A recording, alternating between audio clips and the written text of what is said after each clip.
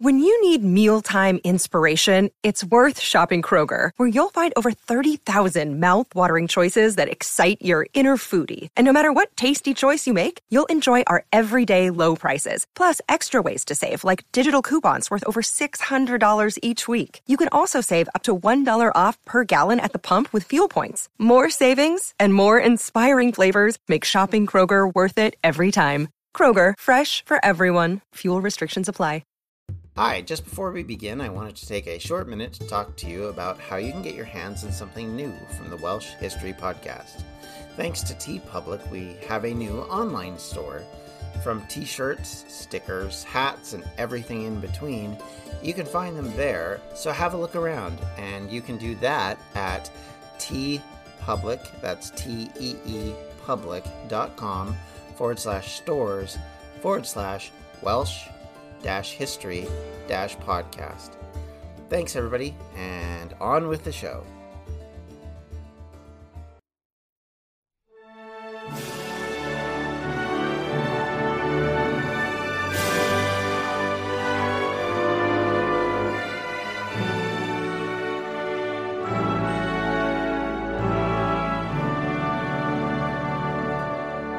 Welcome back to the Welsh History Podcast, episode 149, From Northampton to Wakefield.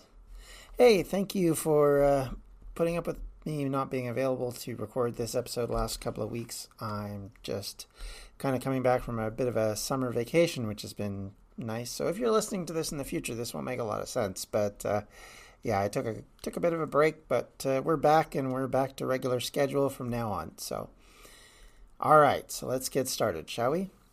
As the spring of 1460 continued, Jasper Tudor moved back to South Wales so that he could secure the southern approaches along the Bristol Channel, including places such as Milford Haven, which sits in a bay just north of the Channel, and due to its distance from Ireland was perceived as a vulnerable point of attack.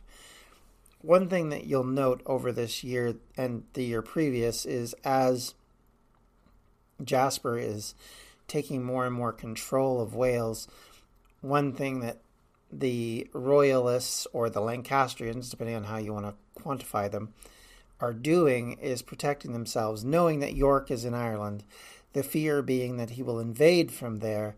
So thus the easiest and quickest way to get there, and usually proven best way to take on England, is to invade from Wales. So a great deal of planning and preparation is put in place over the next few months to try and protect Wales from that invasion. Of course, this was made important by the fact that the Duke of York and his son Edward were in Ireland and were preparing what would appear to be their next steps in this War of the Roses. It would make a lot of sense that they would see Wales as an easy point of entry. As Jasper was shoring up the western Welsh defence, the Earl of Warwick traveled to Ireland to meet with York. Warwick, of course, previously had fled back to Calais in order to avoid being captured. It appears that they made decisions on what to do next, and because of this, a lot of the things that happen from here on out are affected by the decisions that are made during these meetings. We don't know, unfortunately, what happened in these meetings. We have no record of them, so we don't know what the discussions were. But some inferences certainly can be made. One of the things you would obviously know is that the Yorkists must have realized that they were going to have a harder time coming in from Ireland. Because of these discussions, they would end up catching the Lancastrians off guard by the next move they make. In the summer, it would turn out that the pressure, rather than coming from Ireland, came from Calais. Warwick returned to England on June 26, 1460, landing in Sandwich. He came with 2,000 men from Calais to a warm, encouraging welcome. The Yorkist sympathies in Kent were sky high after a great deal of strife with the king over the years in the area. Remember the Cade Rebellion. If you know anything about this time frame, this peasant revolt effectively comes out of this situation and came out of Kent. Along with Warwick, there was one of York's sons, Edward, Earl of the March. Richard and his son, Edmund, had remained in Ireland during this period. I'm not sure if this was because they were concerned that they would fail again, or that they felt they needed to shore things up in Ireland before proceeding back to Wales and the Marches, or conversely, if the idea of using them as a constant threat coming from Ireland would keep the Lancastrians busy and occupied and concerned about their western flank, all the while their eastern flank is being invaded. Warwick and his increasing force moved from Kent towards London in short order. His men arrived at the gates of London and were admitted on July 2nd, effectively unmolested. The Archbishop of Canterbury and the mayor were out to greet them as their foes fled north once more, or fled to the Tower of London, as the case may be. The king, against all odds, decided rather than submit to the rising Yorkist tide, rather he wanted to meet them by bringing a force down from Coventry to try and stop Warwick and York from linking up.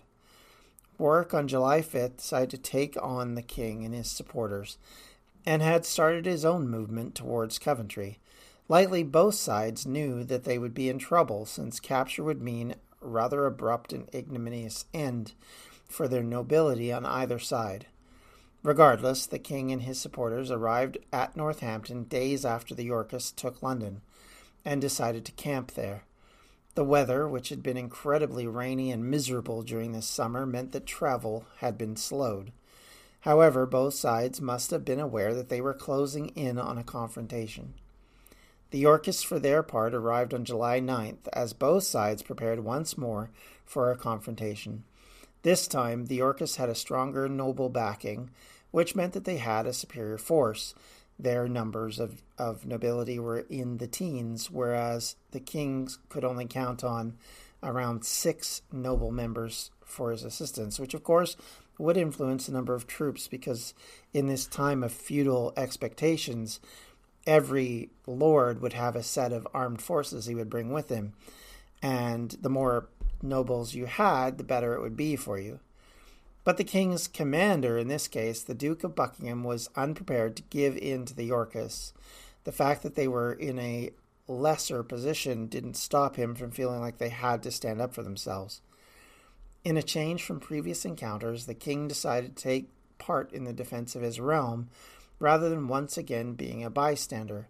He went so far as to donning his armor and prepared for battle, rather than flee to a spot of safety. Of course, all of this may be pure bluster, because it appears the king didn't have anything to do with the battle or the battle planning, or in fact the actual fighting of it. The battle itself happened the next day. The weather worsened, and the downpour was fairly stiff, as both sides met in the open countryside rather than another destructive battle within a town. The Yorkists were told in no uncertain terms to give no quarter to the noble supporters of the king, but to spare the life of the king and the common people. I'm guessing the propaganda value of being seen as a protector of the commons, or the common people, and of the king was worth that caveat, but likely in the heat of battle would be hard to prove. The battle would rage in the damp and the mud for 30 minutes. Keep in mind, I should go and point back to this, that this argument that the Yorkists have that they're trying to protect the king, they're trying to put him back on the throne under the proper guidance, is an issue for York, and it certainly will become one later in this episode. The battle happened south of Northampton, between the village of Hardingstone and the abbey of Delapré. Most of the battle site is now around a golf course in the A45, not one of those ones that was upkept, and maybe there's a reason for that. The Duke of Buckingham and the Lancastrians were the first to arrive and began to dig in, building trenches and setting up their cannons to make them as effective as possible. It is estimated that Buckingham had between 6,000 to 8,000 men, a sizable disadvantage compared to Warwick, who at the time had over 10,000 troops. He needed all the help he could get to deal with this more experienced opponent. Keep in mind, Warwick, of course, was well versed in fighting, had been involved in the war in France, and still did have a more experienced. So the idea that the Lancastrians would do everything in their power to try and set things up better for themselves makes sense. It would also give them an opportunity to use the weather against them, because they would have to fight through the mud as well as these trenches and pikes in the trenches, and then get over those into the lines of the Lancastrians, the Yorkists would have a hard time of it. And of course, keep in mind, in medieval warfare, one of the most effective and accurate weapons you have is the longbow. So you have arrows raining down on these people, then throw cannons in the mix, and you have the opportunity to smash an opponent before they even reach your lines. Because, of course, for a lot of them, in order to be effective, they've got to get within reach of you. As we're not at the point where pistols or guns are effective, or even in a lot of use, the idea of a hand cannon was still in the early days of invention, and thus a lot of the things that will come about in the next couple hundred years just don't exist at this point. So you're still at sword and shield battles.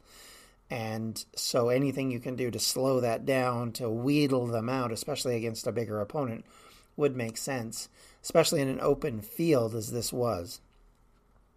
So it's important to do this.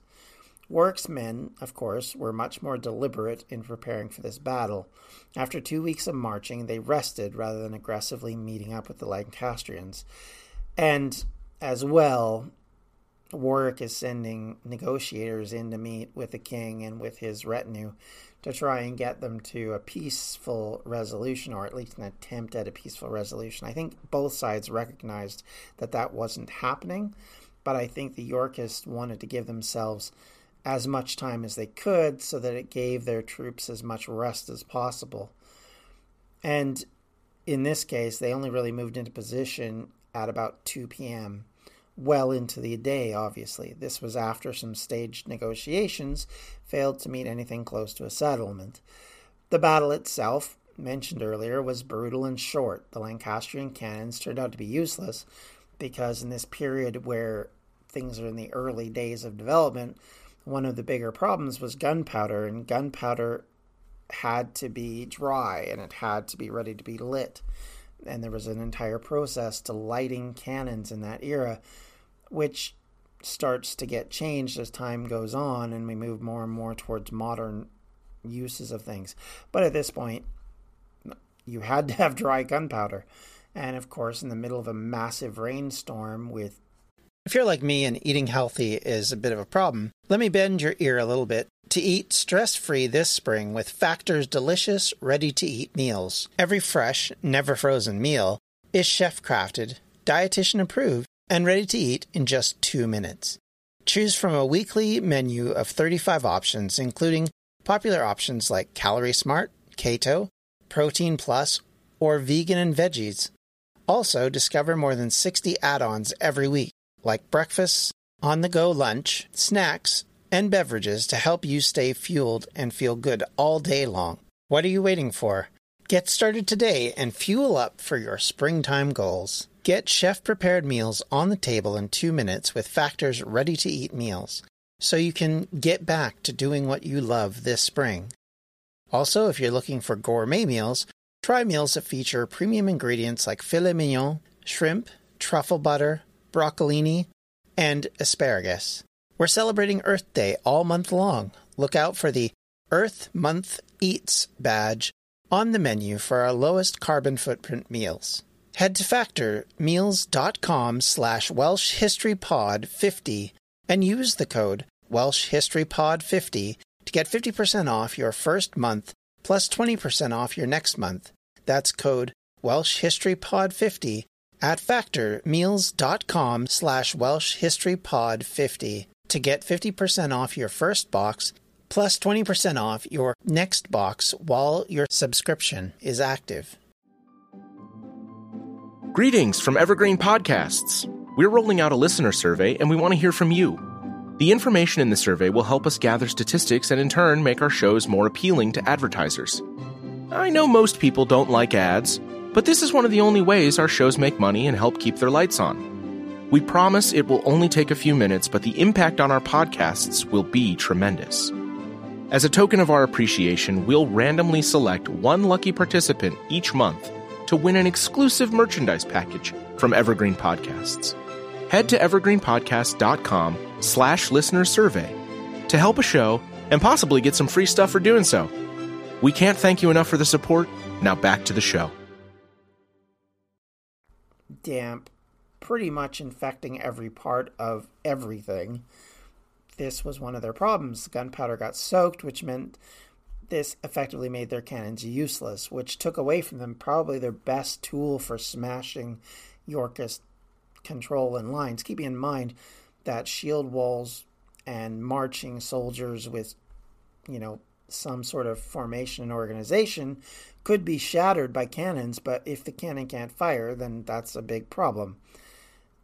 The final nail in the coffin for the Lancastrians actually goes back a little bit before this, when a land dispute creates a bigger issue for the Lancastrians than I think anybody would have expected. Lord Edmund Grey of the Welsh town of Ruthin bolted to the Yorkist side in the middle of the battle over this dispute, which mirrors his grandfather, Reynold de Grey, the man most to blame over the rebellion of Owen Glyndŵr, because it was his land dispute with Glyndŵr which led to the rebellion of Owen in 1400. Grey's defection saw a whole side of the defense not only leave the Lancastrians to the Yorkists, on the way they tore up the defenses that were protecting that side, and instead of a steady bulwark, it becomes a flood point for the Yorkist men, who are now able to circumvent the defenses which had been established. This creates massive issues, as you can imagine. Buckingham was killed defending the royal tent, and many lords and minor nobles were slaughtered as Lancastrians fled the field en masse. Almost 3,000 of their number were killed in the fighting, and 400 of which were members of various nobility. Warwick was once again in possession of the king, who surrendered. Once again, the Yorkists had won a major victory. At the news, the queen and prince fled to Harlech to the protection of their brother-in-law, Jasper Tudor. Jasper, for his part, must have known he was now on the wrong side once again. With all his power and control in Wales, the Yorkists could hardly tolerate him. Far from the days of peaceful relations, the Tudors were now, as a lot, firmly in the Lancastrian camp, and Jasper's power was firmly at their behest. On August 9, 1460, the Yorkist-influenced court now demanded that Jasper hand over Denbigh Castle and a great deal of influence that he held in Wales in the process. Jasper, rather than commit to that notion, did his best to resist the Yorkist camp. While Jasper did try to buy time, the Queen looked to rally support in Wales. She spent most of the year in the Vale of Clwyd, where she met with her advisors and remaining loyal nobility to try and create another front against the Yorkists. Eventually, seeking wider help, the Queen went to Scotland to seek the support of King James III in opposing the Yorkists. Warwick returned to London with the king on July 10th. Around the same time, he had finally defeated the defences at the Tower of London through a brutal siege and cannon fire, which destroyed enough to allow the Yorkists to seize and secure the great fortress. The Lancastrian loyalists were in full retreat, and their strongholds continued to fall, but one key individual remained to take the stage. Richard, the Duke of York, remained in Ireland. He prepared for his return, yet did not do so until September 9th, landing in Chester. This may have been due to his desire to finally usurp his nephew and gain what he likely desired most, the crown of England. He did arrive with a great deal of royal pomp and circumstance, which showed he was preparing for such an eventuality. There was a great deal of pageantry and presentation in what he was doing. He was making it very clear to everyone that he was of royal intent. Warwick, through Henry, called Parliament to assemble in early October. York, meanwhile, made his way very slowly back to London, arriving on October 10th, just after Parliament had begun. The timing of this arrival and intention was very clear. Richard wanted to be King Richard, not the Lord Protector. Richard made a great show of his position as challenger to the throne, going so far as to set up a bit of a stage play where he marched to the throne armed with regalia, passing the throne, placing his hand on it as if to say, "This is mine now." Then he looked at the assembled lords and common people and sought obvious signs of approval.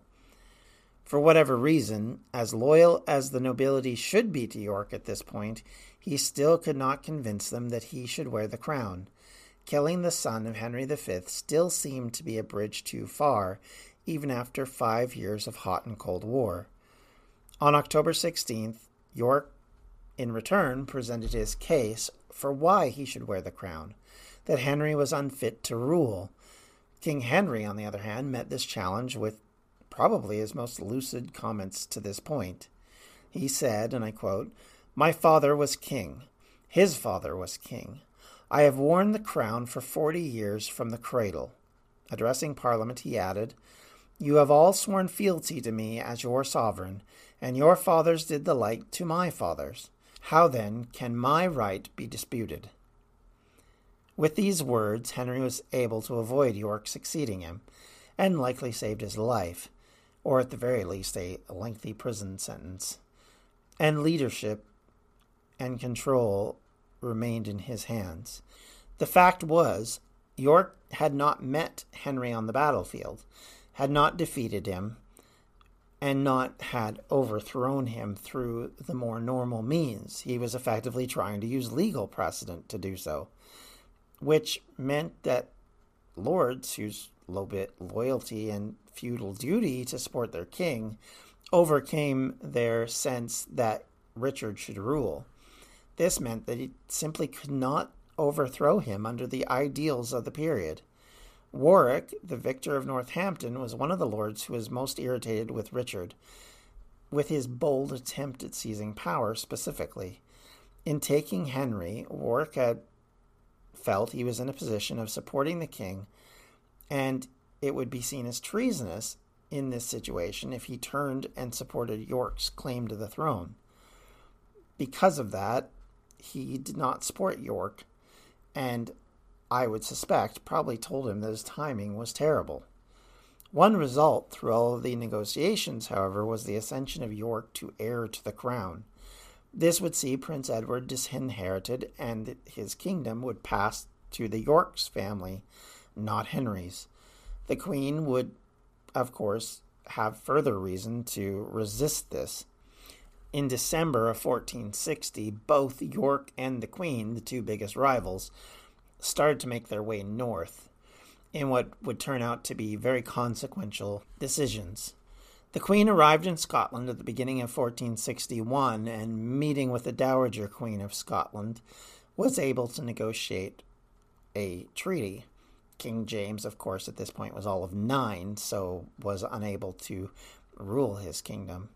The Scots wrung out 2 important promises from the Queen. One, that her son would marry one of the Scottish princesses. As well, they would give up the town of Berwick-upon-Tweed. With their new allies, the Lancastrians regrouped, now in Yorkshire of all places, aiming for a move en masse in mid-January. But as the Queen's forces rallied, York, as I mentioned earlier, had raced north to meet them. And in a move that many historians still call very puzzling, cast his lot. York, had he waited, would have had the support of most of the nobility in the south and was protected from Lancastrian forces at his castles placed in those areas. He could simply waited for the support to come from his allies and then met the royalists at a place of his choosing. However, on December 30th, Yorkist troops led by Richard, the Duke of York, and Lord Salisbury, the senior Neville, attempted to destroy a foraging party led by the Lord Somerset. What they did not know or understand at the time was that they were being led into a trap. 2 forces led by the royalists Lord Wiltshire and Lord Roos waited near Wakefield in the woods, preparing to spring this trap.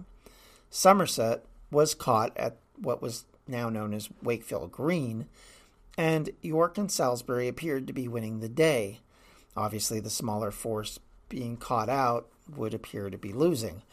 It was at this point that the trap was sprung, and the Yorkists caught immediately by surprise, as these two much larger forces pincered them and caught them. Some historians feel that this probably happened because York did not know about the larger force in the area. I would also add, it appeared to me that he must have been fairly overconfident in his success, hoping to catch such an important lord as Somerset in the open and be able to slaughter him would be yet another feather in his cap. But leaving the protection and safety of his castle meant he was exposed. Whatever the case, York and his loyal nobility were targeted. Richard was unhorsed, and Lord Salisbury was captured. Richard, the Duke of York, and his oldest son Edmund, and Richard Neville, the Lord of Salisbury, were all killed. York, his son, and Salisbury were beheaded. Their heads were then taken to York and put on pikes at the Micklegate, and placed upon the Duke's head was a paper crown, the only crown he would ever wear, as so often pointed out. Warwick, still in London, and still in possession of the king, was now the most powerful Yorkist in England. The Queen opened 1461 at the head of a large army filled with men from Wales, Scotland, and England, and with York finally finished, her chief rival, it was likely expected that it would be a matter of time before her final victory and reclaiming her husband. Jasper and Owen Tudor likely felt that they were on the right side of history and remained fully in control of Wales. But at the height of this power, a vengeful son of Richard was about to take his hand to the wheel of history. Wakefield, far from the end of the War of the Roses, was only the first act of a much larger and influential conflict. Thank you, everyone, for listening, and I hope you have a great day. If you have any questions, comments, or concerns, you can reach me at the Welsh History Podcast at gmail.com. You can also connect with me on Twitter at twitter.com/Welsh History Podcast, or just at Welsh History Pod. Or you can reach us on Facebook at facebook.com/Welsh History Podcast. Or if you would like to join our Patreon and help support the podcast, you can do that at patreon.com/Welsh History. Once again, thank you, everyone. I hope you had a great summer, and I look forward to continuing the story. And until next time, take care. Have a great day. Goodbye. This has been a Distractions Media production. For more info, you can check out everything we do at distractionsmedia.com. Hello, this is Gary Chahot welcoming you to check out the French History Podcast. Our main show covers the history of France from the first humans until present. If you liked Mike Duncan's The History of Rome and wanted a similar program covering the land of beauty, culture, and love, we are exactly that. We also host world-renowned scholars who have delivered guest episodes on their specialties, including 18th century pirates, revolutionary booksellers in 20th century Paris, the special friendship between the Marquis de Lafayette and Thomas Jefferson, and numerous others. Learn what you love and listen to the French History Podcast today.